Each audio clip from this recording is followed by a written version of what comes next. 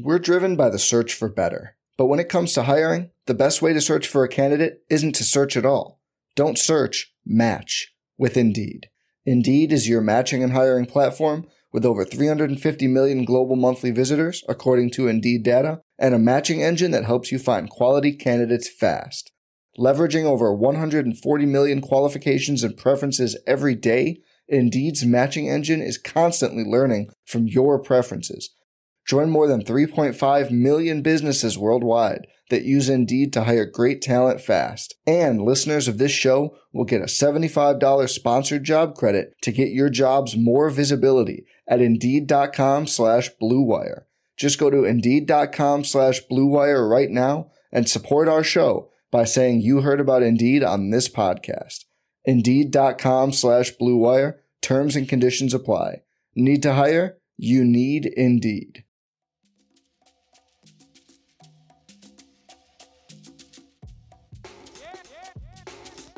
This is the Six Man Show, an Orlando Magic podcast, with your hosts Luke Sylvia and Jonathan Osborne, covering all things Magic basketball. By fans, for fans. Go Magic. What's going on, Orlando Magic fans? You guys are back with the Six Man Show. It is November 29th, 2021. Jonathan Osborne here. As always, I am joined by my co-host, Luke Sylvia. Luke, how are you, my friend? I'm good. Not really because of the Magic. I'm good because my Gators made a head coach hire, which I'm a fan of. I'm happy because my Gators beat Florida State. Shout out Kevin Tucker, our producer, who's a Florida State fan. I'm happy for a lot of reasons, but none of them are the reason of the Magic going 0-4 this past week. That's for sure. Yeah, it was a rough week. For Magic fans. Were you a fan of the Dan Mullen hire? Like, were you really excited about that when that took place? Or yeah, I was, because he was the offensive coordinator when the Gators won. In the early 2000s, essentially, right? So alongside Urban Meyer, he was a big piece of that with Tebow and all of that kind of stuff. He went on to coach the likes of Alex Smith, Dak Prescott. Those guys. So, you couldn't help but be excited. He got off the plane and it was just electric from the beginning, and it seemed like he really wanted to be there. He learned, he knew how to win with the program, and unfortunate it didn't work out, but it all turned really quickly. It's known that Gator fans and the boosters don't give their head coaches more than really a season or two of not being good. But Dan Mullen had kind of already spoiled us with, a couple 10-win seasons, things like that. So it was hard not to hold him to a high standard. So, this year going 6-6, getting let go before the Florida State game. I mean, it was a miracle to win that game with the circumstance that, the program's in. But, I was initially a big fan of the Dan Mullen hire. Well, hopefully moving forward, you guys will have some better luck down there in Gator Nation. A couple of housekeeping items before we start talking some Orlando Magic basketball. So shout out to our patrons. I really appreciate everyone's support. Shout out to Court Cousins, Drew Gooden, Armin, Keith Garcia, Zico, Carson Tulo, Nathan Lynn, Ellis, Norm L, Magic Player History, Julio, and Joseph Chubb. If you guys are interested in helping monetarily support the show, you can go to patreon.com/the Six Man Show. There are 3 tiers that you can choose from. A $2 tier just to help support the show each month, a $5 tier that comes with some benefits, and a $10 tier where you get a bunch of different benefits. So appreciate you guys that are supporting us. And again, if you're interested in supporting us, you can go ahead and check out our Patreon. Would really appreciate that. So folks, let's get to the weekly state of the Orlando Magic. Your Orlando Magic went 0-4 this week with a 123-92 blowout loss in Milwaukee to the Bucks, a 106-99 loss to the Charlotte Hornets at home, a 123-88 loss at home to the Bulls in Nikola Vucevic's return to Amway, and then finished the week with a 105-92 loss in Cleveland to the Cavaliers. They have now lost 6 games in a row. They sit with a record of 4-17, which is the worst record in the Eastern Conference. The second worst record in the NBA. They are currently 27th in offensive rating, 29th in defensive rating. They are 30th, dead last in the NBA in net rating. On Sunday evening, Tankathon.com still has the Magic with the second toughest remaining strength of schedule in the NBA, just behind the New York Knicks. Quick injury report for you guys. Cole Anthony has missed the past 5 games with a sprained ankle. He's ruled out for Monday's game in Philadelphia as well. And then Mo Bamba is questionable. He missed Saturday's game with back spasms. Luke, this week we got a Markelle Fultz and Jonathan Isaac update. This has been a hot topic amongst Magic fans. On Friday, Jeff Weltman and Markelle Fultz spoke with the media in the morning. I believe Jeff Weltman spoke with the media first to update everyone. Really not giving timelines, and we understand that. But we've been asking for some more information, Luke. Jeff Weltman basically said both guys are starting to rehab. Markelle has progressed to the point where now he's participating in 2-on-2 drills with some members of the team. And I think he said this week he's headed down to Lakeland to get some live action in with those guys. And Jonathan Isaac, not really an update. He's just continuing to rehab. The torn ACL, both guys recovering from torn ACLs. We still don't have any type of timeline, Luke, but it seems like obviously Markelle is going to be back pretty soon, and he's going to be back before Jonathan Isaac. What'd you think? Yeah. So as far as everything with Markelle and J.I., man, like it seems like we're getting there, right? we're finally to the point where we can kind of get some hope. You had MCW chime into that that group basically saying that J.I. should be back. What did he say? New Year? He said January. So what Luke is referring to is, if you guys missed last week's show, Michael Carter Williams is a part of this players only like NFT group, and in their Discord last week they had a Q&A, and he was asked about Jonathan Isaac, and he basically typed that they're expecting Jonathan Isaac to be back in January. That's what Luke's referring to. And then Markelle, hoping he's back soon.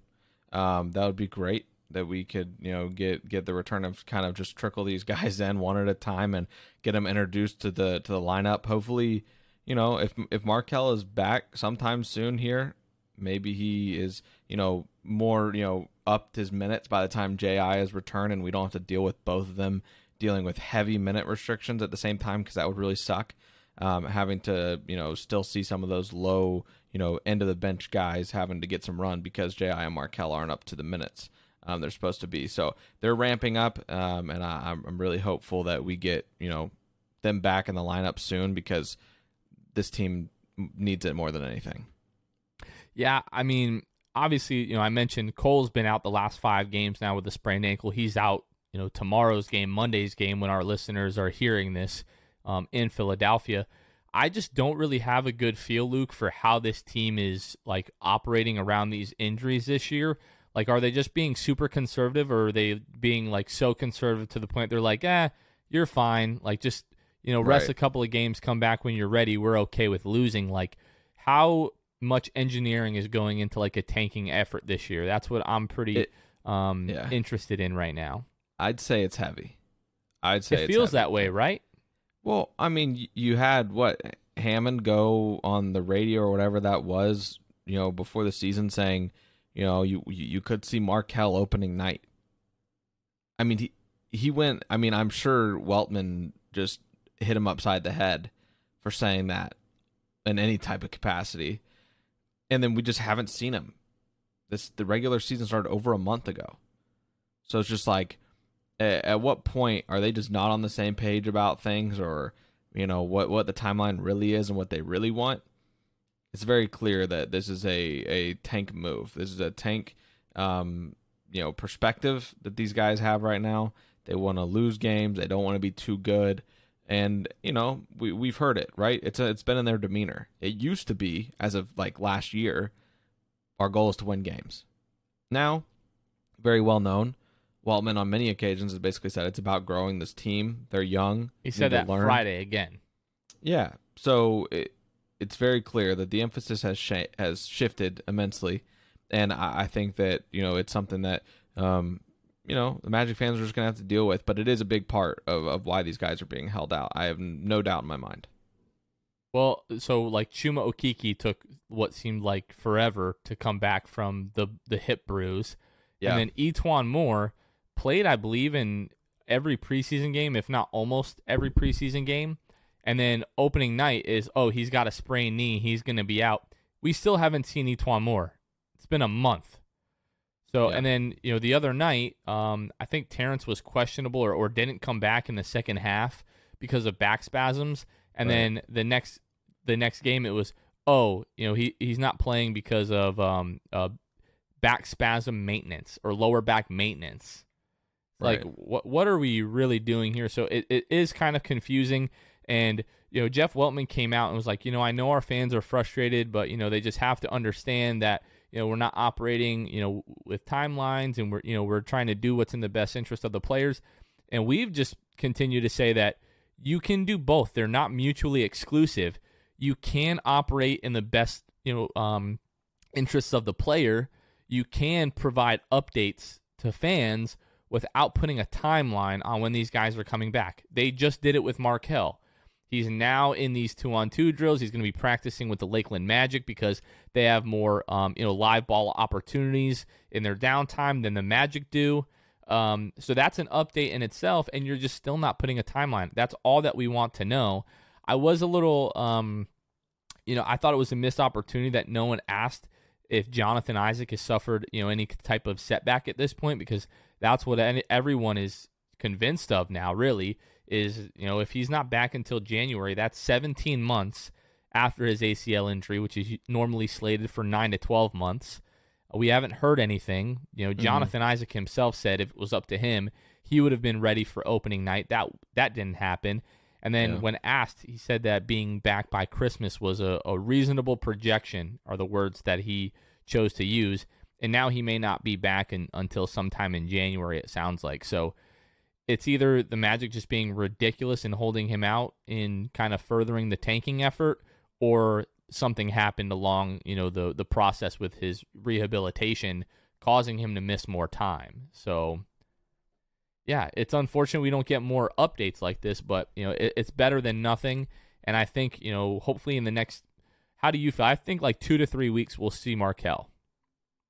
Yeah, I mean, that seems to be the way that things are trending. I would, we obviously along this whole thing would have liked more open dialogue, I guess, and like transparency. I mean, what was it? I think it was, Zion dealing with his stuff, right? With his injury and everything. The Pelicans were pretty much tracking, right? Like they were releasing, things from their PR and, all that kind of stuff, and articles about his rehab, whatever. We just have not received transparency about those things. It's just pretty much been like, guys, trust us. We've got the player's best interest in mind. And it's like, okay, but give us something. Like, our team sucks. We need something. And it's just, they've been so reluctant. I'm just ready for these guys to be back so we can put all hesitancies and concerns aside. Because at this point with J.I., and if there was a setback and it's been this long and, we don't see him till January, I'm worried about what his performance is going to look like. Like, at what point do we get worried about, like, how good of a player he'll be when he returns when it's been this long? I mean, that's just like the kind of transparency we'd want, right? Like, hey guys, we're losing games and it's gonna be we're not rushing anything. Instead of like we've got the best, the player's best interest in mind. It's like, what does that mean? Like, I have no idea what that means without thinking J.I.'s suffered a setback and he may never be the same player again type of like panic. I have no idea. I think with me, it's just like kind of what you mentioned. I just want a little bit of hope at this point, and I think more transparency and just kind of setting clear expectations. Like, if they just come out and are, and again, he's saying they're being as transparent as possible. I don't believe that. I really disagree with that statement. But if they did come out and say, this is exactly what's going on, this is why it's taking so long, blah, blah, blah, blah, this is when we're thinking they could be back. But, it's all still like a very fluid process. Maybe not like, this is when they'll be back because that's putting a timeline on things. But I don't know. It just feels like we go so long without an update, and it just leads to frustration and speculation. And then when they come out, everyone's like, okay, thanks.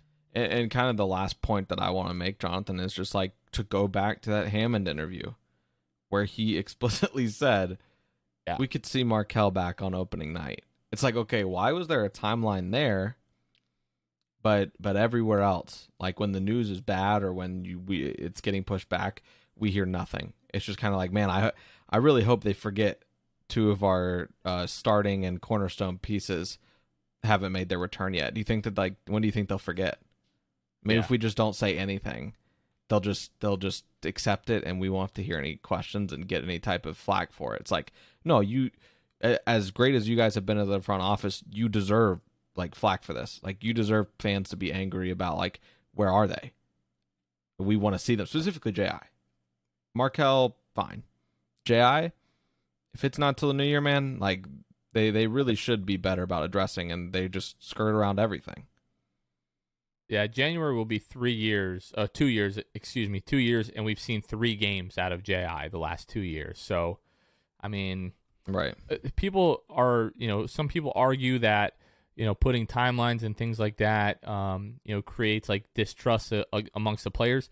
You see 29 other teams in the league operate with kind of like loose timelines and like updates along the way without creating, any type of friction with the players and the organization and everything like that. So I just don't totally buy into that. It's just like the Magic are handling these guys with like kid gloves at this point. And right. I don't know. Hopefully we get Markelle back, and then like a month from now, we should hear that J.I. is close to a return. If not, then I don't know what the hell is going on. Yeah. We're driven by the search for better. But when it comes to hiring, the best way to search for a candidate isn't to search at all. Don't search, match with Indeed. Indeed is your matching and hiring platform with over 350 million global monthly visitors, according to Indeed data, and a matching engine that helps you find quality candidates fast. Leveraging over 140 million qualifications and preferences every day, Indeed's matching engine is constantly learning from your preferences. Join more than 3.5 million businesses worldwide that use Indeed to hire great talent fast. And listeners of this show will get a $75 sponsored job credit to get your jobs more visibility at Indeed.com/Blue Wire. Just go to Indeed.com/Blue Wire right now and support our show by saying you heard about Indeed on this podcast. Indeed.com/Blue Wire. Terms and conditions apply. Need to hire? You need Indeed. If you only have a 401k, you're not getting the most for retirement. Wait, what? Add a Robinhood IRA on top, then they'll boost it by 3%. You can do that? And if you transfer in any retirement account, you get 3% on top of that. Is there a limit to the match? No limit. Robinhood Gold gets you the biggest contribution match of any IRA on the market. Sign up for Robinhood Gold at Robinhood.com/boost by April 30th. Subscription fees apply. Investing involves risk. 3% match requires gold for 1 year from first match. Must keep IRA for 5 years. Match on transfers subject to additional terms and conditions. Robinhood Financial LLC. Member SIPC. All right, Luke, we're going to talk about this game for approximately 30 seconds because that is all I think it warrants, and I think that's all the time that we really want to spend on this. So Monday at the Bucks. So last week, the Magic played the Bucks twice. They played them on Saturday night when they were getting blown out, and then we've talked about this, but the third unit for us basically brought the Magic within 6 before losing that game by 9, I think it was. So I knew that coming into this game, the Bucks were not going to let that happen again. I thought we were going to get blown out, but I didn't think it was going to be quite as bad as it turned out to be. This was the first game, the first game without Cole Anthony, I believe. Or it may have been the second game without Cole Anthony. Last week's a blur at this point, but it was the second game in a row in Milwaukee. They had lost again, 117 and 108 2 nights before. There was no Gary Harris either. Michael Mulder started in the starting lineup, which everyone was kind of surprised Cole to see. did not play in Milwaukee, the game before either. So right, he didn't so play it was the second Milwaukee. game he didn't play. Thank you. Yeah. But yeah, Orlando trailed by 41 at the half, and we're like, okay, well, it can't get much worse. But the Magic were down by as much as 51 in the third quarter. The Magic spent a good part of that third quarter basically doubled up by the Milwaukee Bucks. And the Magic kind of come back, if you can call it that, and they lose 123-93. So a 30-point loss, and the game was nowhere near that close, really. Only bright spots I've got from the Magic, Luke, 5 of 9 from Moritz Wagner, 18 points in 23 minutes, and Robin Lopez, 13 points, 4 rebounds, 6 of 11 from the floor in 13 minutes. Yeah. The thing that I wanted to point out before we move on here is the plus minus is hilarious. If you're looking at this, right? The starters, I won't even say names because you guys can look it up. They're all bad. Minus 38, minus 34, minus 39, minus 28. Michael Mulder, minus 13. The only starter in double digits in points. The bench, Chuma, minus 8. Brazdakis, plus 18 in 12 minutes. Rolo, plus 16 in 13 minutes. So there's kind of the comeback group, right? Plus 5 for Wagner, Mo, 24 minutes. And RJ, minus 3 in 31 minutes. He was the only, respectable plus minus besides Mo Wagner, really, in like a high volume minutes. Brazdakis and Lopez don't count. And then T. Ross, 18 points, minus 31. So it was a fun time, Jonathan. Really, I had a blast. It was definitely not fun. But at this point, like the last two Milwaukee games, I was like, all right, our third unit is much better than other teams' third units. Like that's kind of how it felt. We'll talk about the Bulls game in a few minutes, and that was not the case. But anyways, we got the crap kicked out of us, and we are moving on. So we'll talk Game 2 Wednesday at home versus Charlotte. So the Magic finish that 5-game road trip. They come home.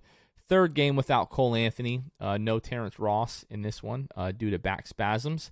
The Magic played pretty well for the most part of the first 3 quarters. They were actually up 7 with 3:51 to go in the third quarter, and then Charlotte closed the quarter on a 15-3 run. The Magic trailed by 5 heading into the fourth quarter, and then Orlando never got closer than 5 in the fourth, eventually losing this game 106-99. Your highlight performances this game from the Magic: Mo Bamba, 18 points, 7 of 15 from the floor, added 12 rebounds. And then Jalen Suggs, 17 points, 4 rebounds, 6 assists, shot 6 of 14 from the floor. So another good offensive output from Jalen Suggs. And then just looking at the Charlotte Hornets, Terry Rozier, 27 points, LaMelo Ball, 22 points, Kelly Oubre, 21 points. And yeah, it really came down to that run in the third quarter, Luke. 15-3 run to close out the third. And then, the Magic just could never make enough plays in the fourth quarter to make it dangerous for the Hornets. Charlotte felt like they were in control of that entire fourth quarter. Yeah. You look at that game. WCJ, Wendell Carter killed a man. So there was that. Caleb Martin had the poster on him, who, by the way, it all started with a pump fake from beyond the arc, right? I mean, it started with what Wendell has really put into his craft, his three-point shooting that we've talked about so many times because it's been such a crazy revelation, really, for WCJ. Pump fake to the basket, right on Martin, was the highlight of the game, obviously. And you kind of that game, man. That you got the rotation was shortened, right? Mosley played 9. As opposed to in these blowouts, obviously you see 11, 12 guys with Brazdakis and Lopez and obviously T. Ross, but T. Ross out with those lower muscle back spasms, right? When you are only playing your normal shortened, what hopefully will become normal, right? A 9-man rotation. You can't have 2 of those 9 guys absolutely crap the bed. 2 of those 9 guys crap the bed, Jonathan, and I'm talking about Chuma Okeke and RJ Hampton. Chuma 1 for 7, shot 1 3, 0 for 1. RJ Hampton 0 for 7, shot 0 for 2. At least RJ Hampton gave us 6 assists and 3 rebounds. Chuma gave us 6 rebounds, 1 assist, 2 points in 20 minutes. So there has to be better emphasis. This is a winnable game if they don't play that way. It was already a winnable game. The Magic lost by 7. So unfortunately, that really was the case, and the plus minus backs it up, right? You lose by 7, you hopefully don't have anything worse than a minus 10 if you're a player. Chuma minus 21, RJ minus 17. The only other person in that range was Michael Mulder, who played 24 minutes minus 20, also not good. The rest of the guys, Jonathan, were practically all the starters were in the positives. But when you come to guys like Chuma and RJ, just really didn't have a great game at all, and you can very much say they are a huge reason the Magic lost that game. in a game where you only lose by 7 and have control basically what felt like a majority of the game. Yeah, I mean, the thing, you just always want to be a little bit cautious with individual games, plus minus, because it doesn't always like show you who actually played well and who didn't. Like if you just look at that, right, of course, but I, looking at points, the shot percentages, like that's why I listed those primarily, and that plus minus just kind of supplements that their performance wasn't good. I mean, there was a reason. And I'm not trying to say that R.J. Hampton and Chuma played well. Like I definitely don't mean that by any stretch of the imagination. I think it's been. We're going to talk more about kind of like the first quarter of the season that's just wrapped up. We've officially kind of hit that mark, 21 games. Yeah. But Chuma Okeke, coming off of the hip bone bruise, we said we didn't want to overreact until he had kind of gotten his legs back underneath him. Wanted to give him like 2 to 3 weeks to kind of get his conditioning back. We're past that point, and he was starting to put some nice games together. Like I think we had talked about before, the last 3 games that we've had, the 4 games before that, it looked like, okay, Chuma is back. And now he's like the last 3 games has kind of regressed again. So I don't know really where we're at with Chuma right now. The thing that you and I talked about before the season was just trying to stay patient until we got this team fully healthy. We got Markelle back. We got Jonathan Isaac. So everyone can really be in the correct roles. And then once we get into a rhythm with that squad, then we can really assess where some of these guys are at. Because like Chuma Okeke playing with R.J. Hampton and Michael Mulder as his backcourt is not doing Chuma any favors.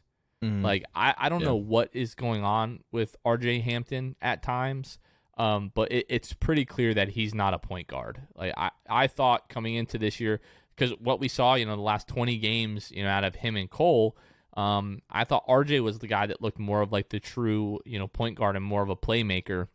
Yeah. And I've like totally flipped on that. Like Cole is definitely making a concerted effort to be more of a playmaker and, create opportunities for other guys. And his scoring ability has kind of allowed him to do that. He's creating so much gravity on the floor and commanding attention that he's able to find guys when they're open. But yeah, RJ, Chuma have definitely been, I would say, disappointments to start the year so far. And they definitely didn't do us any favors in this game against the Hornets. All right, Luke, let's go ahead and take a quick break here from our friends at Manscaped, and then we'll go ahead and talk about the Bulls game and Vooch's return to Amway. All right, guys, this holiday season, I'm giving thanks to our friends at Manscaped. Do I tell my extended family that I have the Performance Package 4.0 from the global leaders in below-the-waist grooming? Not to mention, it includes their Lawnmower 4.0 trimmer. Gift yourself Manscaped or the man in your life who needs it. Join the 4 million men worldwide who trust Manscaped with 20% off plus free shipping with the code SIXTH, that's SIXTH, by going to manscaped.com. And for the gifters out there, gift Manscaped to seal the deal with 2 free gifts from their Performance Package 4.0, the Manscaped Boxers and the Shed Travel Bag. Gifting Manscaped is the ultimate hack to become the family favorite. Manscaped has been busy and just launched their refined body wash and 2-in-1 shampoo plus conditioner. Both feature the Manscaped signature scent and will help unlock your confidence this year. Your boys and body will be oh so fresh and so clean when you start off your self-care routine with the ultimate body wash, shampoo, and conditioner. So get 20% off plus free shipping with the code SIXTH at manscaped.com. That's 20% off plus free shipping with the code SIXTH, SIXTH, at manscaped.com. Be thankful this holiday season for the best gift of all from Manscaped. Your balls will thank you. All right, Luke, this game, there's a lot to unpack here. So first of all, this game 3 on Friday at home versus Chicago.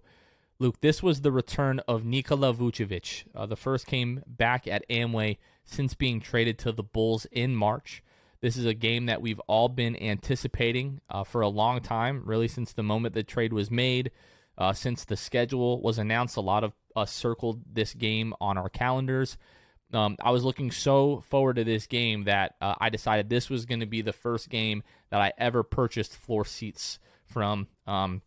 Did a whole vlog about kind of my experience with that, and we'll be releasing that in a few days or maybe later this week. I don't know, but Luke, how did you feel? Like, how excited were you for this game? Were you excited or were you kind of like dreading it? How did you feel going into it?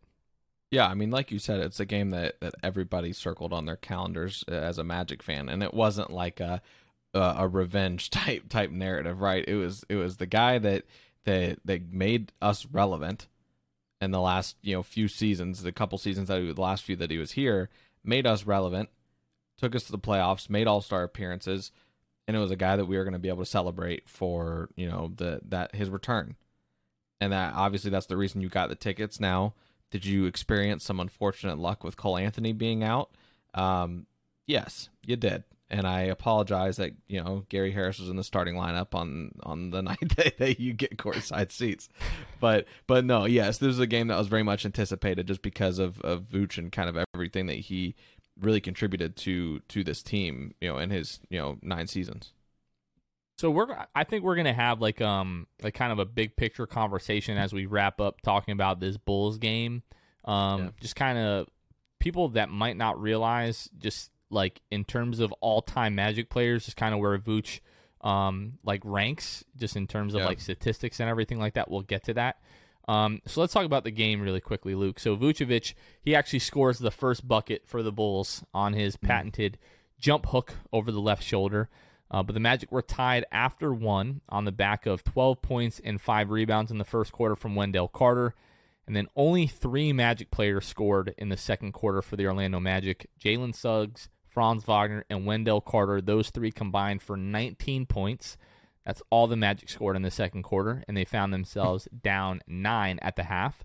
And then in the third quarter, Chicago's big 3 of DeMar DeRozan, Zach LaVine, and Nikola Vucevic, they combined for 26 points. The Magic as a team scored 23 points in the quarter, despite the team shooting 12 free throws. So 12 opportunities at the line, and you end up 23 points in the quarter as a team. Not great. And then the Magic allowed the Bulls to shoot 73% in the fourth quarter while they shot 26%. Orlando lost 88-123. So when I talked about when we talked about the Bulls game a few minutes ago here, Luke, we mentioned that our third string looked really good against Milwaukee's because they were able to, cut into those deficits quite a bit. Mm-hmm. And this was worse. Like Ayo Dosunmu, I think his last name, I think that's how you pronounce that. But when he comes in and, he's hitting threes and like they just really can't miss. Like I said, they shot 73% in the fourth quarter. It was just so depressing. I texted you guys and I said, it's not a good sign that Chuma looks horrible against Chicago's third unit. And we can, talk more about that in a little bit. But, the game definitely did not go the way that I had anticipated. Like, I made the joke to a couple of my buddies that I spent all this money for the Magic to lose by 30 in my face. Yeah. And, I mean, look, man, the first quarter, you look up and the Magic are tied. And you say, great, just keep it right here. And I'll be all right. Keep this game competitive, and Vooch's return will be okay. Dude, I mean, and it just progressively got worse. As the game went on, it got worse. The Magic scored 19 in 2 different quarters. Magic scored 19 in the second quarter and the fourth quarter, and they scored 23 in the third. So the Magic just continued to get worse as the Bulls continued to just really get in a rhythm. Like you said, and Vooch, ends the night 16-8. But there was one bright spot, Jonathan, and his name was Wendell Carter Jr. I mean, once again, it just seems like when the times are dark. Well, this was the revenge game for Wendell. Yeah, absolutely, and he showed out, right? 30 minutes, 26 points, 10 rebounds. I mean, he adds 2 blocks to that as well. I mean, that was the only bright spot of this game, Jonathan. And I mean, you kind of look at everything here. The Magic only lost the turnover margin by 1. There just wasn't, I mean, they just couldn't shoot. 7 for 32 from 3. I mean, just when you talk about nothing went Orlando's way against the Bulls, nothing went Orlando's way. And, I do have a question for you, though, Jonathan, before we continue. Vooch scores his first basket. Are you clapping? Of course. Did you Did you give applause every time he scored, or when the No. Magic were down by a lot, you were just like, I can't be happy about this? No, I think there's a photo that I posted to our social media accounts that Tony Quinn, the social media manager for the Orlando Magic, that he took during the game. As I'm leaving, he's like, bro, I got to show you this photo. And it's just, me and my wife just both look miserable because the Magic were getting destroyed. I was unhappy. We'll talk about this, but I was unhappy with the ovation that, Vooch got from, the Magic fans that were in attendance. So I was just salty about that the entire night. And the fact they were getting blown out. Like, I was like, okay, good for him. He got his first basket. I was like, you can stop scoring now. That'll be great. But no, I was not cheering each time that he scored. I'm just curious. No. And there's people out there that probably think that you did, just by the ways of Twitter and what, the volatility that happened that night, and the kind of the pushback you got for making note and bringing to light that Vooch didn't get really the ovation he deserved. There was a lot of Scrooges out there on Magic Twitter that night. Yeah, so let's get into this. So, talking about like the Vucevic tribute and ovation. So the first thing that, just kind of sucked about the whole thing is, I understand, Paul Porter has certain obligations that he needs to take care of with the Tampa Bay Lightning. Obviously, he's the, the PA announcer for both of those teams, so he was not in the building. So the gentleman that, fills in for him, it's not Paul Porter. So if it's not Paul Porter and you're at the games, it just, something about it doesn't feel right. Mm-hmm. I know Paul Porter's been doing it a long time. There's going to come a time where Paul Porter is not there, and it's going to take me a long time to get used to that, right? Yeah. But like I didn't know the Lightning were playing, so I wasn't thinking about Paul Porter not being there. But as soon as you're in the building and you hear the guy, you're like, okay, not Paul Porter. But the fact that he didn't do the Vucevic, he just said Vucevic. It was that just felt wrong from the get-go. All right, that we didn't get that normal. Now, props to most of the fans in Amway. A lot of people did still do the Vooch as as he's getting announced in the starting lineup. But the thing, this is just so crazy to me. So, the tribute was shown, I think, before the game on Bally Sports Florida and on League Pass. Mm-hmm. So I didn't see anything. You guys were texting me. You and Kevin were texting me about it. Usually those things happen in one of the timeouts in the first quarter. Mm-hmm. They did it in between the first and second quarter, which I was totally fine with. But the tribute video is incredible. Just going through his very emotional press conference right after the trade, his first press conference with the Bulls, and all of the highlights, him hitting game winners and making all-star games and stuff like that here. And then at the end, there were a lot of Bulls fans in attendance. There definitely were. I would say probably close to 40 or 50% of the arena was Bulls fans. I'll say it was not anywhere near opening night against the Knicks. That was way worse. The Knicks fans were way worse. But even still, I would say somewhere between 25, I would say, I'm being generous, 25 to 30% of fans stood up and clapped for Nikola Vucevic. And at that point, I just felt so honestly embarrassed and ashamed of the Magic fans in the building, just like I have on a number of occasions before. I've talked about, being at the games and, it's a 2-point game with 1 minute left and there are people not standing, not cheering. They're sitting on their phones. We've talked about how, games at the Amway are more of a social event or a night out than it is people actually invested emotionally in the team and are cheering and everything like that. They're all just there to socialize and stuff like that. Talked about all that stuff a million times. But the fact that we had a guy who, and I'll run through the stats here, he's 8th in assists all time for the Magic. He's 6th in steals, insane. 4 in minutes in games played. He's 3rd in blocks. He's 2nd in rebounding, and he's 1st in made field goals. It's the guy that played here for 9 years, gave nothing less than his best and his all every single night when he was here. Always a class act. On the floor, off the floor, did tons of community events in Orlando. And I just feel a certain way that a guy who was a great player, I don't care how you want to argue, he's top 5 Orlando Magic players all time. You've got Dwight, Shaq, T-Mac, Penny, and then Vooch. To me, it's in that order. Top 5. And when you are not going to show, the appreciation that guy deserves, don't talk to me about the team success. Don't talk to me about like the individual accolades. For goodness sake, the Oklahoma City Thunder are retired Nick Collison's number, and the guy averaged like 6 points for his entire career. He was there for 15 years, so he meant a lot to the organization and a lot to the team. So you show your appreciation for that. But when opening night, when Tracy McGrady is on the video board, and people are like barely clapping for one of the greatest players, most talented players in my opinion of all time, one of the greatest Magic players of all time, barely gets an ovation when he's there for opening night. It doesn't make people excited to come back to the arena, to the games. They don't feel the appreciation from the fans. And if you think that players around the league don't think things like this is a big deal, or they don't notice that, I think you're out of your mind.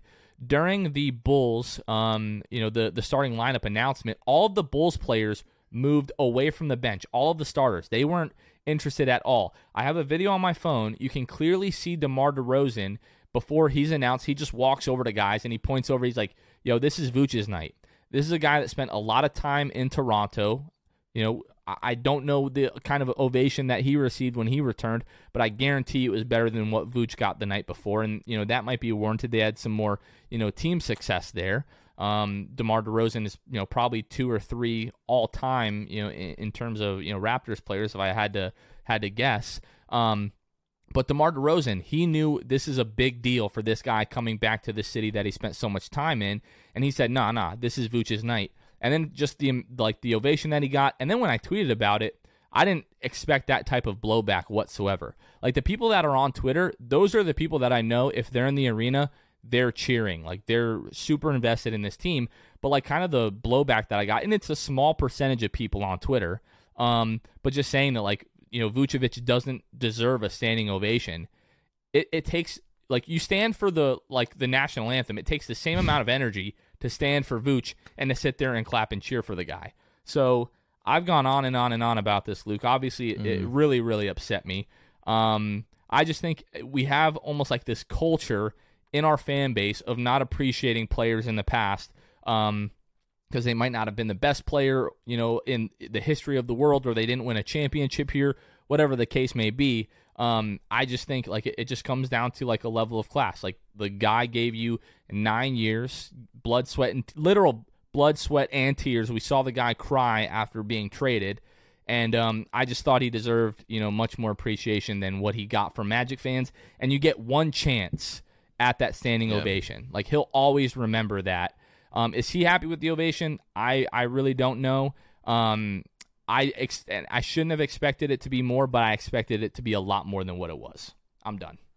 I think that the part that makes me the most irritated, right, is the fact that, yes, there was a small percentage of people that were giving pushback, right, to the fact that you had an issue with the lack of people standing and giving an ovation to Vooch. It was the people who gave pushback. There's people who I know on Magic Twitter that like legitimately went out of their way to make a comment regarding your tweet about him not getting the ovation and be like, Vooch doesn't deserve what you're giving him, or basically like you guys are acting like he won us a championship. Like just a lot of ridiculous stuff that was thrown around. The crazy thing is, like, if they want to talk about like, what deserves praise and attention, you're rooting, like, you guys, like, all of these guys on Magic Twitter specifically root for a team who has gone to the playoffs twice in the last, 9-10 years? They stand and cheer when they score at a game for a team that is now 4-17. You can't stand and cheer for a guy that was like the number one reason that you made the playoffs? Like, for the number one reason that arena was packed for the playoffs and 2 years in a row, like that, it just doesn't make sense. And then some people are like, he's a Bull, not a Magic now, and it's like, we know that, we get that. That's why we are standing and applauding, because if you were at that game and you didn't, and you call yourself a Magic fan, you're not getting, like you said, you don't get that chance again. Like the next time Vooch comes back, sure, you might cheer for him at his introduction and whatever, but he's never getting a tribute video again. He's never getting a moment where you can give him an ovation again. And it's like this guy tops leaderboards of statistics for like assists, 8th in assist. He averaged less than 3 a game, and that shows you how long he was with the organization. He is 1,000 points behind Dwight Howard. Dwight averaged like 18 a game, 18.5. Vooch averaged like 17.5 or something like that. There was like a point separating their differential of totals and points. One of those guys is the greatest Magic player of all time, in our opinion, and Dwight Howard. The other guy is 5th, and it's a consensus between you and I. It's just like you guys' logic doesn't make sense if you are those people that are just like oddly against Vooch now. I don't know. It's so weird. And I was able to I had a fun time, I'll admit, Jonathan. I went back and I got to find people who had praised Vooch once he got traded, a true Magic legend, but then the other night were telling me he wasn't worth an ovation. It's just like, and it's ridiculous. I'm not trying to single anybody out with that, but my thing is, I am. If you think he was a legend off the court, he still deserves a standing ovation. Yeah.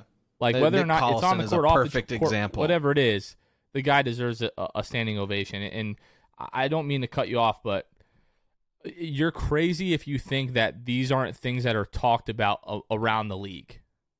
Yeah. Like when people start talking about, oh, like, what did you think when you were here in Orlando? Blah blah. It's like, oh yeah, well I played 9 seasons here. I'm the number one leader in made field goals, and I barely got an ovation when I came back. People are gonna be like, what the hell? Like this city doesn't care about this team. If you don't think that like players around the league talk like that, I think you're sadly mistaken. And I was driving home, talking to my wife, and obviously I was upset, about the game, and upset about the tribute and not the tribute. The tribute was great from the Magic. I don't mean that at all.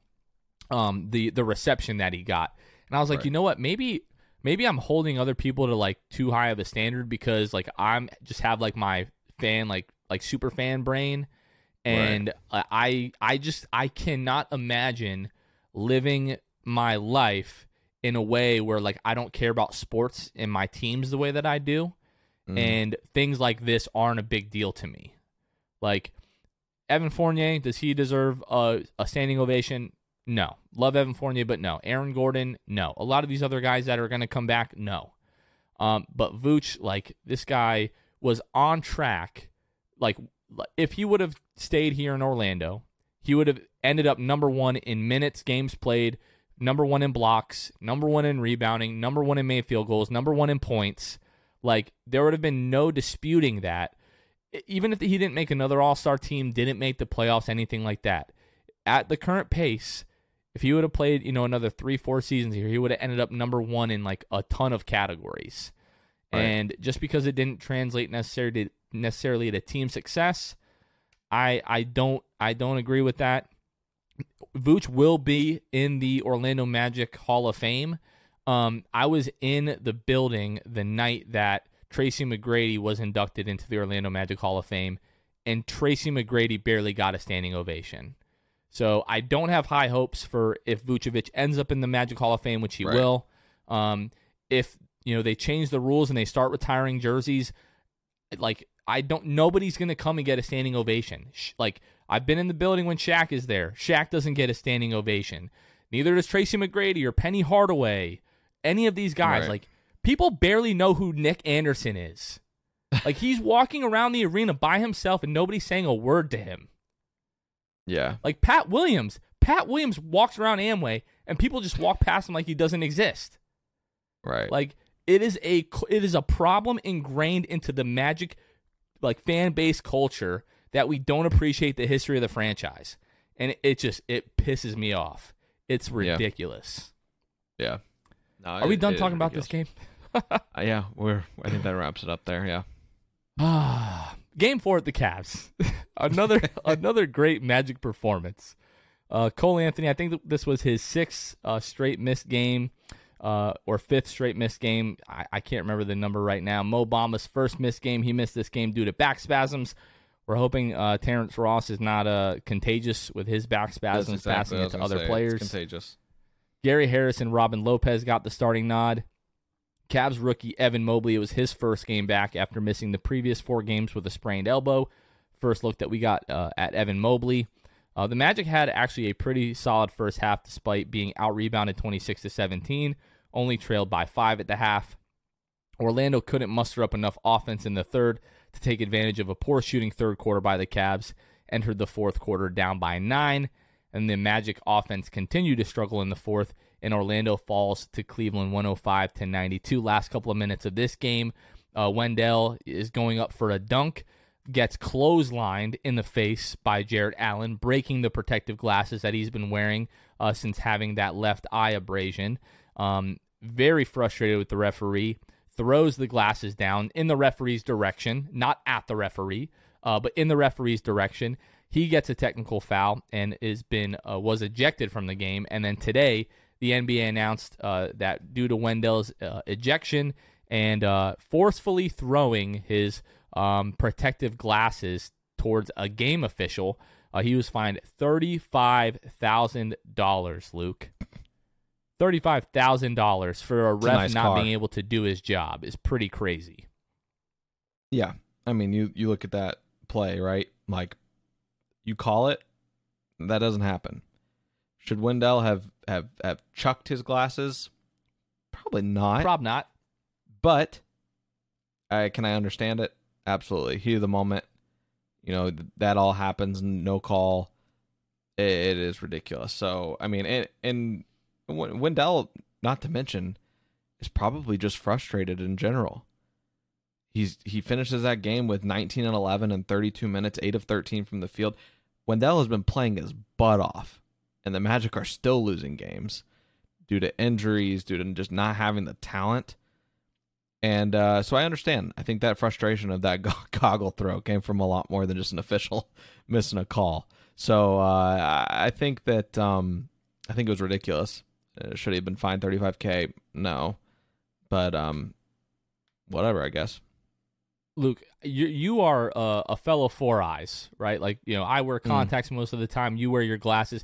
Have you ever? Yeah. I know you don't usually play with your glasses on when you play, but have you ever been playing basketball with your glasses on and gotten them knocked off? Yeah. Then I never did it again. But is there anything in the world that pisses you off more? No. Like, no, there's yeah. No, it's not so at all. It doesn't make any sense, but I have never gotten more mad playing basketball than I did when every time my glasses would be knocked off. Yeah, it's people's natural hate for people with four eyes. It's frustrating. And then you factor in everything I just talked about with Dell. It's like fully warranted. In terms of just like how, if there was a frustration level meter, Jonathan, I'd say Wendell has probably the highest one on the team. Just because, you know, he's like, I'm killing it, but nobody else seems to be right now. Like I'm doing everything I can, and this team's just losing and losing and losing, and it's just like that can't be good for the mental health of somebody. And then you have that idiot ref, no call, when he clearly got fouled. It's like, yeah, I mean, what did you expect him to not do anything? So I think I've talked myself into it. Well, he did expect him not to do anything because he didn't know what happened, because he didn't see it. Exactly. Well, no, what I was going to say is I've officially talked myself into it. Wendell, good on you, throwing those goggles. Hopefully that $35K, I know it's probably a drop in the bucket. You're all right, bud. Well, he just signed the extension, so you know he'll probably be okay. But yeah, I think it's he's playing well. The team's still getting their butts kicked. These guys hate losing. We've had a lot of questionable officiating, especially the last 2 weeks. Anytime the Magic do anything, you know, they're called for technical fouls, while we have other teams and other players just completely berating the officials. And they're like, yeah, you know what? I'm really sorry about that. I'll do better next time. The other thing, Luke, from sitting courtside the other night, I have a whole new respect for the level of physicality, the strength, the speed that these guys play with. Like, they take so much contact on every single play. really just running around, and especially Wendell. Wendell is so strong. I think not to the extent of like a Dwight or a Shaq, but because he's so big and so strong, the rest think that he can take more contact than a lot of these other guys can. So I think that probably feeds into his frustration level. But like you said, Wendell Carter, 19 points, 11 rebounds in 31 minutes, 8 of 13 from the floor. Robin Lopez, the hook shot was on point last night against the Cavs. 13 points, 6 of 9 from the floor. 2 rebounds in almost 32 minutes from Robin Lopez. Not really what you want. But yeah, I mean, looking at the Cavs, I mean, Evan Mobley was fantastic.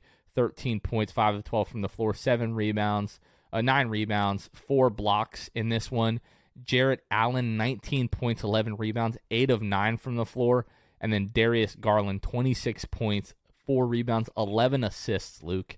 Darius and Jarrett Allen in the pick and roll like really destroyed us the entire night. And then Lauri Markkanen looked every bit of what the Bulls thought they were getting when they drafted him. 20 points, 8 of 13 from the floor, 4 of 8 from 3. The Cavs are just better than the Magic right now. Like I don't think there's much argument with that. I mean, yeah, we're dealing with a lot of injuries right now, but the Cavs are just like kind of good. I think that's like fair to say, at least decent. Mediocre. They're not a bad team. They beat, looking at their schedule, Jonathan, they beat the teams they should beat, and they lose to the teams they should lose to. That fully encompasses Cleveland, because just to let you know here, I was looking at it. Lost to the Suns, understandable. Lost to the Suns, lost to the Nets, lost to the Warriors, lost to the Nets before that. They were on a 4-game skid, lost to the Celtics, 5-game skid. They beat the Celtics, who you could argue they should beat. They're capable of beating the Celtics. Yeah. Clearly, they are. They beat the Pistons. They beat the Knicks. They beat the Raptors. They beat the Trailblazers. They beat the Hornets. They just don't lose to teams that they are capable of beating. And I think that's something we saw with the Magic of how important that was. But Cleveland is, I mean, good on them. They're 10-10. They've got a respectable. They've had respectable performances. Lauri Markkanen's giving something that, these 15 points, 6.5 rebounds. So Jarrett Allen, I really do like Jarrett Allen a lot. He's averaging a double-double right now. I mean, this is not a slouch of a team, I would say, which is why, despite obviously, the number was inflated because of the injuries, but they were favored by 10 the other night against Orlando. There was a reason for that. They are that much better than Orlando, especially when Orlando's dealing with injuries. I think if you're fully healthy, maybe it's a 2-point spread, something like that, in either team's favor, honestly. But I think Cleveland is a respectable team.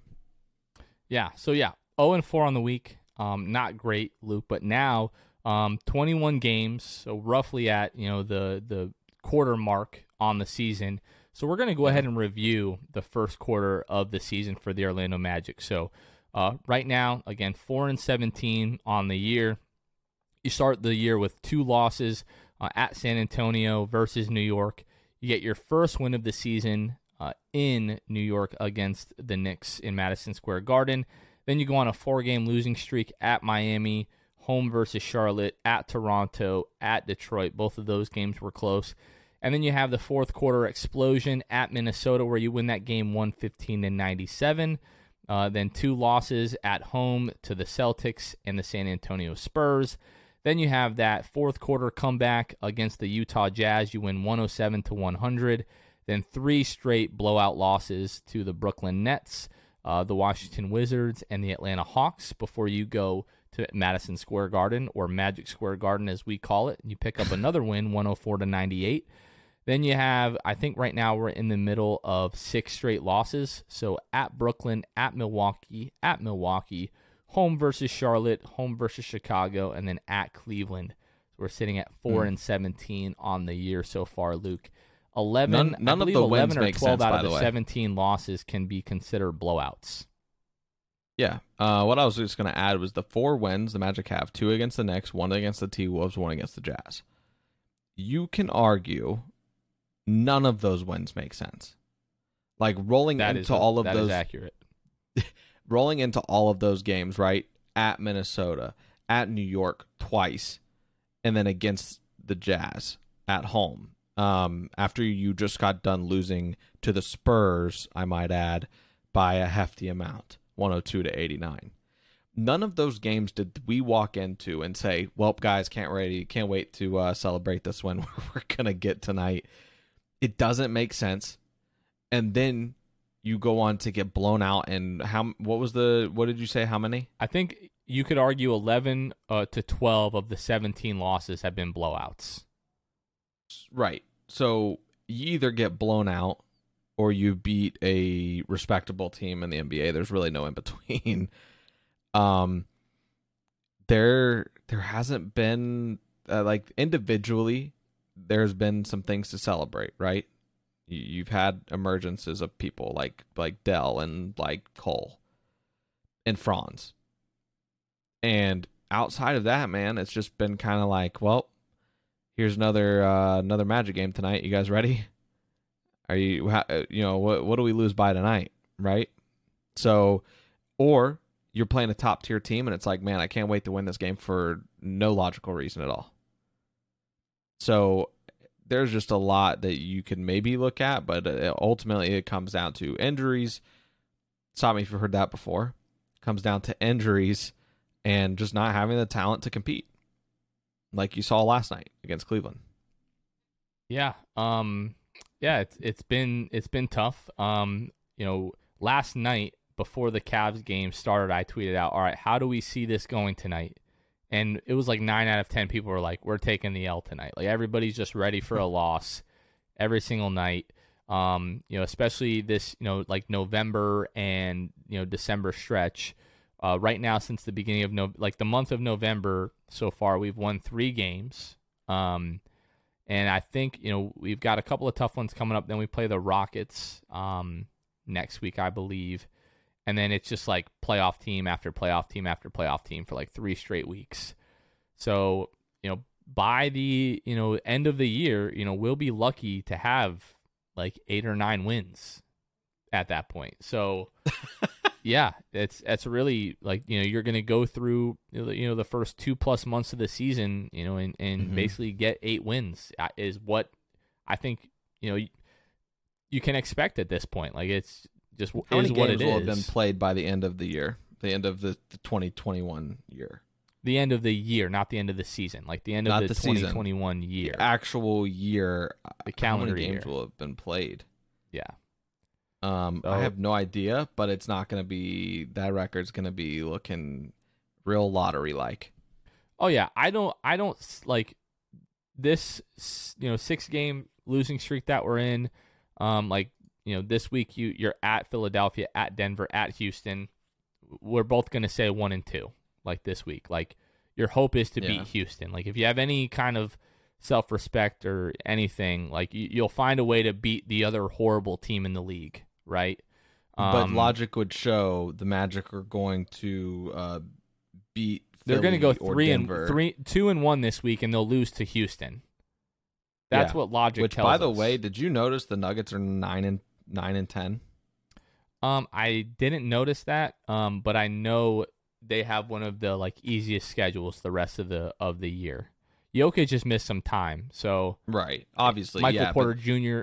He's been out as well. So, and they also you're looking at it, their records don't reflect the skill of these teams. If you want a good reflection of the skill of these teams that the Magic are about to play, just look at the spread the morning of the game. That'll give you a good idea of what to expect. Because if you look at it, if just nobody looked at it and they're like, oh, a 4-17 team is going against a 10-10 team, a 4-17 team is going against a 9-10 team, and then you're playing a 3-16 team, that 4-17 team could go 2-1 on the week. Now it's the NBA. Obviously they could, right? But in all likelihood, the Magic will go 1-2 or 0-3. Yeah, I don't see it breaking any other way, especially with Cole being probably not playing tomorrow. Is he ruled out? He's ruled. The injury report that I checked at 5:00 said he was out. So he was out. Okay, yeah. And then we said Mo was questionable. Mo's questionable. I think Terrence is also questionable. Yeah. So the back spasm brothers probably who knows?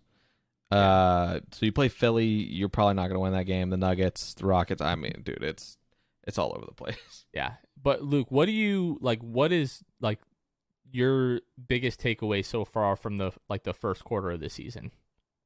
Obviously, Cole by far and away the number one takeaway, with my hesitancies of how his numbers will dip once the team is fully healthy with guys like Markelle and J.I. Everything will take a dip. But Cole, his efficiency, regardless of his numbers dipping once the team's fully healthy, efficiency. The other thing that is obvious, but maybe not really. I mean, he's only, I'm talking right now about Wendell Carter Jr., averaging 13.3 points a game, 9.5 rebounds, 2.3 assists. Now, you look at those numbers and you'd say he's a solid starter, right? He's a solid starter, and that might be all he is. But if you take a deeper dive into it, Jonathan, I mean, this is a guy that really can take a bigger leap even when the team is fully healthy. If you learn how to utilize him. He is shooting almost 4 attempts a game, 3.9 from 3, and shooting 39% from 3.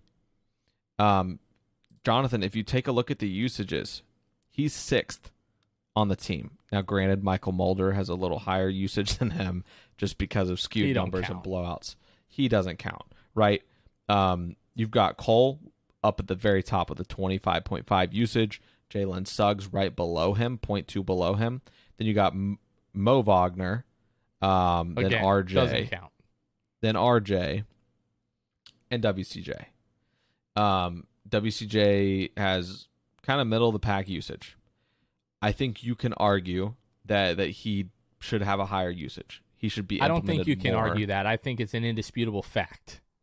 Yeah, so he should have a higher usage, especially just the way he's played this season, the last few games, how he played against Chicago, against Cleveland. I mean, everything is there supporting it. Efficiency-wise, that is not an issue at all.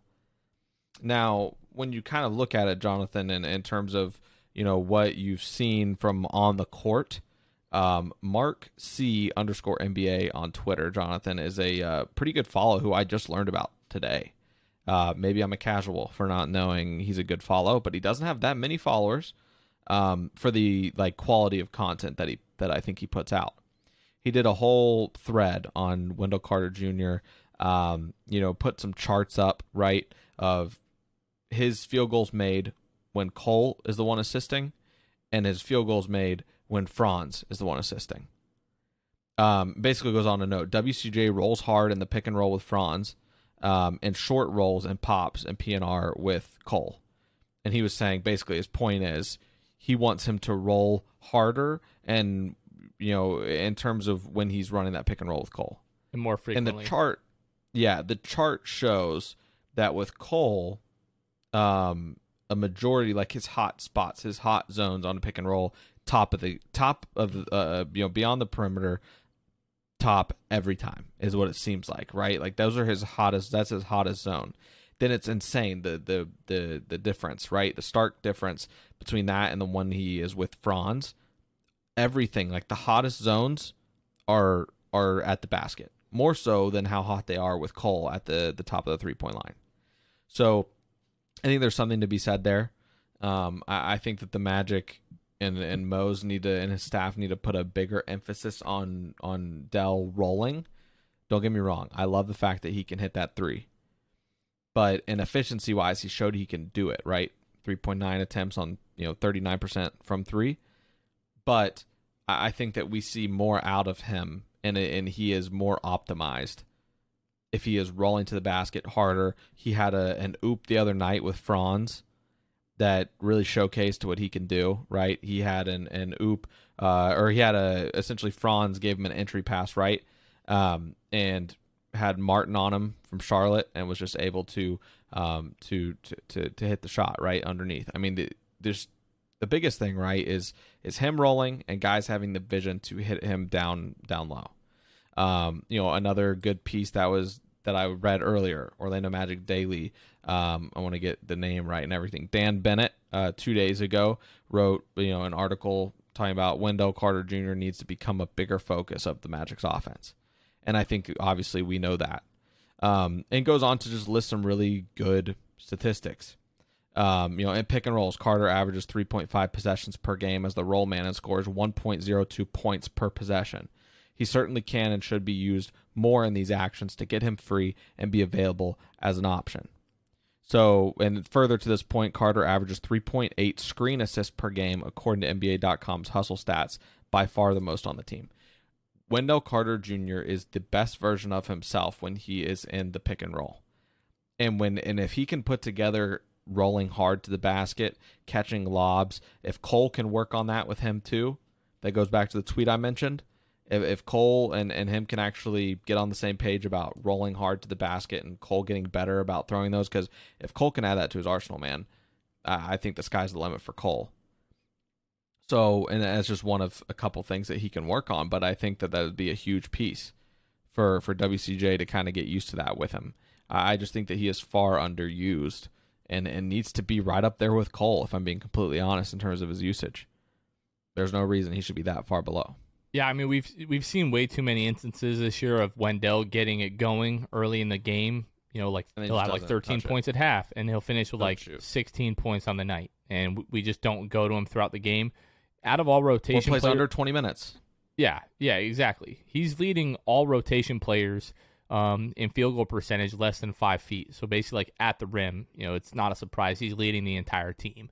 I think that the Magic could use him almost in like a similar role to they did with Nikola Vucevic. Not so many of like the post-ups necessarily. Wendell doesn't have the same kind of like post moves, but just like the brute strength and either getting fouled or finishing at the rim. The Magic could definitely do a much better job of making him a focus of the offense. But I'm right there with you. Like Cole, Wendell, and Franz, those have been the best three players on the Magic by far this year. Franz has been every bit as good as advertised from the Magic. The shooting numbers have come down a little bit from where he was at the beginning of the year, but still 42% from the floor, 36% from the three-point line, 12.7 points per game, 4 rebounds, 2 assists, 1 steal, and half a block, basically a block every other game. Mo Bamba, he took a huge step at the beginning of the year, has kind of come back down to earth just a little bit as his shooting cooled off, but he's averaging 10 points, 9 rebounds, 2 blocks a game. So Mo has been great. Jalen Suggs, he's starting to show more and more flashes of being able to be a scorer. But Luke, when I talk about a kid that was in a living hell the other night, being guarded by Lonzo Ball and Alex Caruso, he had 4 turnovers in that game, just didn't look comfortable handling the ball at any point during that game. We're starting to see the shooting come around a little bit. The numbers are slowly creeping up right now. He's up to 33% from the floor and almost 25% from the three-point line, so that is encouraging. But again, at some point, the game just needs to slow down for him, and the turnovers, really have to come down. Right now, he's averaging 3.3 turnovers a game, which leads the entire team. And like you said, he's up there, basically second in usage on the team. Yeah, and what I want to ask you, Jonathan, obviously, the whole reason for this is that we're at, the quarter mark of this season. With where his percentages are right now, realistically, where would you like to see Jalen in terms of his field goal and 3-point percentage by the end of the year? With basic, his volume is going to take a tune down, so it's not unrealistic to think that his percentages could go up. Solely because he's not going to be taking as many shots when Markelle and J.I. get back. What do you think is a realistic percentage for him to finish and kind of salvage the efficiencies? Yeah, I mean, it's just, so far 21 games into the season, he's played 20 of those games. He missed one game, with the sprained ankle. But, for him, like you said, he is going to see a change in his role and his playing time. I think when Markelle comes back, Jalen talked at the beginning of the season that he wanted to earn, the starting role, as one of the guards. And I think if you were to ask him that right now, I don't think he would tell you that he's totally earned that. When Markelle comes back and, he's able to, kind of shrug most of the minutes restriction that I'm sure he'll have when he comes back, Markelle needs to be the starting point guard on this team. Like, there's no ifs, ands, or buts about it. that definitely needs to happen. You heard him talking on Friday very, very confidently. He's like, these guys have no idea how open they're going to be when I come back. Because like I'm going to be drawing attention. I'll be able to make plays for them, get the ball where they want it. Like things are really going to change, for the offense when I come back. So yeah, we'll see Jalen, go to the second unit probably. You'll probably see him, 22, 23 minutes a game if I had to guess at that point. But in terms of percentages, I think if he can get that field goal percentage into the 40s, and the 3-point percentage into, like the 32, 33% range, I think that would be a successful season for Jalen. Those two numbers need to come up, and the turnovers, need to drop. I'm trying to get away from looking at his averages on the season and more so just look at like segments of games. Like I'll look at like, what is he looking like the last 5 games and the last 10 games, things like that, just because as a rookie, he's going to develop so much over the course of the year. Especially these first 21 games are really going to kind of bog down those numbers no matter what. So I think as we get towards the end of the year, I'll be looking more into like those stretches, like, okay, the last 20 games of the season, how did Jalen look? And then kind of take that as far as like the measuring stick moving forward with him. Yeah. And I think we've obviously compared his efficiency struggles to Cole, right, from last year. I think if Jalen can end this season around where Cole ended last season, it would be considered a success this last 75% of the season, right? End of the season, to give you kind of a benchmark of where I think Jalen could end up if he does improve his efficiencies. Cole, end of last year, 39.7% from the field, 33.7% from 3. I think it's completely manageable. Cole shot 11.7 attempts a game. Right now, Jalen's shooting 12.2. I think Jalen could come down to like 10.5 number in terms of field goal attempts a game. And I think that, it would be a success for this latter part of this, the 75% left of the season. If he can get to that, like you said, it kind of was spot on to what you were saying. 39.7% from the field, maybe 40, and then like 32, 33% from 3 would be where I'm hoping Jalen will end up this year, because that would mean he took a pretty large jump to offset the first part of the season here. And then we kind of talked about RJ and Chuma. I don't think we need to go over those guys again. We both agree that they've largely been disappointments so far. Chuma, we try to give him as much time, kind of coming back from that hip bruise to kind of knock off some of the rust. But now it's 15 games in, averaging 7.3 points per game. He's shooting 37% from the floor and 22% from the 3-point line right now. So really not where we expected Chuma to be, especially the way that he ended last season. Now with RJ, the 3-point shooting has been great. He's sitting at 40% on the year, 2.7 attempts per game, but just doesn't seem to have much of a feel offensively. Like a lot of his points are, coming in transition, or he's hitting, like spot up jumpers. He's not really going and getting his own baskets.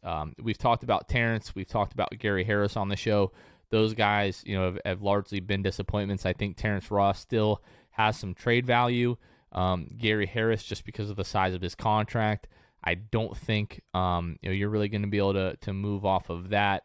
And then a lot of these other guys, Robin Lopez, Michael Mulder, Ignas Brazdeikis, these are not guys that are really going to be in the lineup once the Magic get fully healthy. So I do like what we've seen out of some of those guys in spot minutes. Michael Mulder has had some nice shooting games. Moritz Wagner, always love his energy. Robin Lopez was definitely a steadying force the last couple of games that he's played. Ignas Brazdeikis virtually gives you nothing. Like his best attribute as an NBA player is attempting to score. It's not even actually scoring. It's him trying to score is the best thing that he does right now on the NBA floor. But we've talked about this over and over and over again, Luke. The team struggles, with turnovers. That's been an issue the entire year. When the offense kind of starts to stagnate, they let go of the rope and teams go on these big runs. That's been an issue. A lot of these things aren't going to be totally remedied when Jonathan Isaac and Markelle Fultz come back, but I think a lot of that is going to improve just by their experience, their skill sets. Obviously, Markelle is really going to slow things down and steady the offense. What do you think we're going to see in like the second quarter of this season? So like from now up until like the halfway mark, and then we'll talk about Mosley and kind of what we think of him so far. I think we're going to see a lot of losses. I think you guys can go ahead and write that one down. See a lot of losing. I'm hoping that we continue to, the first part of the season was really, we learned about, Franz, WCJ, and Cole. I'm hoping that this next quarter essentially is kind of the emergence of Jalen, maybe with a load being lifted with Markelle being back. I think that'll hopefully take care of him being a ball handler and bringing the ball up the court. I don't know that I really care to see it a lot more. He can practice it, but I just think like when Markelle comes back, I don't want to see it. And I'd like to. I think we will see it in the second unit, but would you rather see Jalen being the point guard in the second unit or RJ? Jalen, just for the fact that like I have more faith in Jalen learning it. RJ, granted, I know he didn't play a lot of games last year. I don't know, man. There's not a lot holding me to cling to RJ in terms of like his ceiling. I put more stock in Jalen. So yeah, I mean, I'm hoping just like that Jalen can improve across the board the second quarter of the season. I'm hoping that Markelle finds his footing and that he can be ramped up in minutes by the time J.I. comes back. At least playing 20, 25, 24 minutes a game, hopefully within like a month's worth of games. That would be ideal, because in one frame of mind, I'm thinking like this first part of the season, it feels like we've been playing basketball for 6 months, and it's been a little bit over a month. But then I think of it with Markelle and like his minutes ramping up. I'm like, oh, he's only gonna have like a month worth of games before J.I. comes back. No, we've learned a lot in this past month, and there's been a lot of growth, a lot of opportunity, and a lot of things we've learned. I think that Markelle will be ramped up, hopefully, if he does come back like early December, by the time J.I. is back in January. Yeah, for me, it's kind of crazy that we're already at the first quarter mark. Like each week just feels so long. Like, oh my gosh, these losses suck. And we joked before the season, and kind of half joked. We said that it was going to be a rough year, and we kind of had that expectation. But it's like when you're actually going through the losses each night, and you're watching the team lose by 25 and 30 and being down by 51, it's like, man, this sucks way more than I remember it. And we kind of just went through this, to a certain degree last season. So over the next 20, 21 games as we get closer to the halfway mark of the season, definitely looking forward to getting Markelle and Jonathan Isaac back. But looking to Mosley to realize some of the issues that we're having. Get Markelle in the starting lineup as soon as possible. Get Jalen Suggs to the second unit. And hopefully allow him to go up against, a little bit lower level of competition and get more, get more comfortable. I hope he's able to find ways for Franz Wagner and Jonathan Isaac to, really, complement each other, especially, defensively. So I hope we get a little bit better between now and the halfway mark. I do think this is really, everyone's talked about this. This is really just a developmental year, and you just want these guys to get better. So that's what I'm hoping between, now and game 41 or, game 42, we can look back and say, oh my gosh, you remember, the first 20 games, Jalen's, turnover issues, like those have really, really improved, and now he's shooting the ball, a whole lot better. Or, remember when we would have those games where, Wendell just wouldn't get a shot attempt for 8 minutes? Man, I'm so glad that that's over, and stuff like that. So last thing I wanted to ask you about is Jamal Mosley and kind of what you think of him so far. I think this is something that has become a problem increasingly the last, 2 weeks with all the blowouts that we've had, where the Magic are just in a drought offensively, and these other teams are going on 11-0, 13-0, 15-0 runs. He just lets the run go, not calling timeout to try to slow down the momentum of the other teams. He just kind of lets the guys play it out. And I feel like sometimes that kind of takes us out of games. Like that 15-3 run at the end of the third quarter against Charlotte, especially, a game like that is winnable. You've got to learn, to call timeouts to try to slow the momentum. So we've seen, other issues, kind of weird rotational things. We've complained about, Gary Harris getting too much time, but overall, what are your thoughts of Jamahl Mosley so far through 21 games? I think that there's adjustments that need to be made, right? And it's kind of weaved throughout what I'm saying throughout the episode is as far as like Wendell Carter Jr. I'd love to see him utilized differently. I think individually there's some things he can do to utilize players better. I think that he's just continuing. I think there is nobody that wants this, that wants J.I. and Markelle to be back more than Jamahl Mosley, so that he can finally get his guys in the rotation of probably what he sat down when he first got the job and thought about, right? He's like, okay, I'm going to start building my rotations with my team probably, and, was able to kind of look and get an idea of what he's going to do with his team at full health. I think that has been a huge part of it. Now, as far as managing the game, I do think that obviously he lets these runs go too far, and then next thing you know, the rope's too far gone, and the Magic just aren't going to get back in the game. I think that Jamahl Mosley needs to look no further than that game against the Utah Jazz, where it seems like after the Magic have an incredible first quarter, outscoring them 28-15, then they get outscored 37-22, 33-25, and then the Magic come back in the fourth, holding the Jazz to 15 points and score 32 and win the game by 7. So I think that in the same way that the team didn't give up then, I think that Jamahl Mosley really needs to just be honest about his management of the games. And I'm sure he is. I'm sure that they have all the data and they have all the points at where maybe they should have done things and where they didn't do it. I think it's just the growing pains of him, and I hate that that's such a cop-out answer, but I really do think that is a big part with Jamahl Mosley. I'm hoping that in the second quarter of the season, like you said, we can kind of reflect and be like, man, remember when all those bad things were happening? At least we're not getting blown out every other night, right? It's like that's what I want to be able to say. It's about baby steps with this team. We knew from the get-go this is a rebuild, and we've seen it firsthand. I think that Jamahl just needs to do that. I would love for Jamahl to, we brought him in as kind of a defensive identity type of coach, which, some people were like, a lot of people were on board with the communication side of things. And then, so it kind of took away from the fact that he is a defensive coach.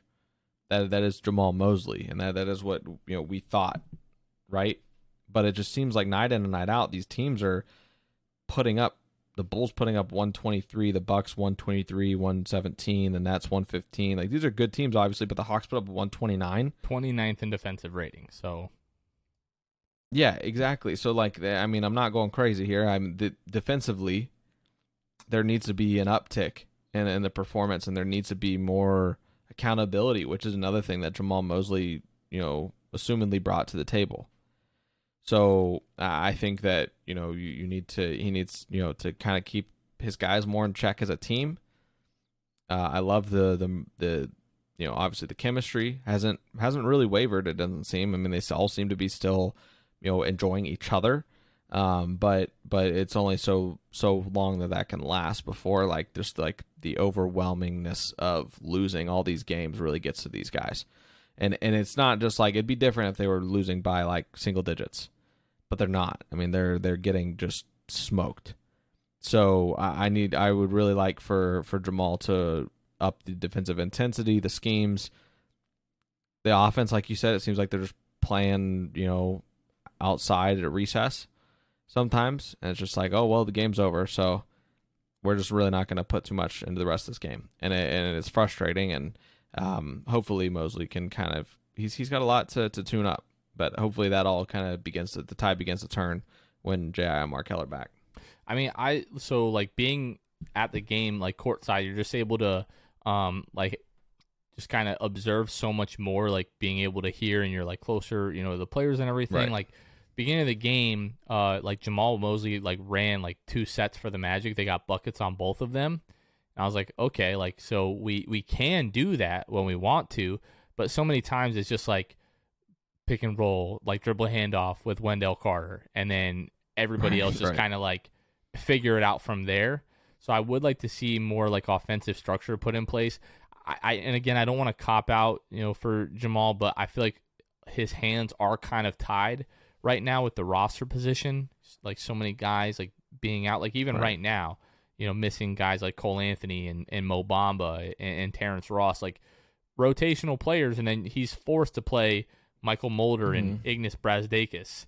And those guys are only going to be able to do so much for you. Like Ignas, I don't know what he does for you. Like Michael Mulder can hit threes when he's open, but people know that that's all that he's out there for. So like he's not really getting open threes.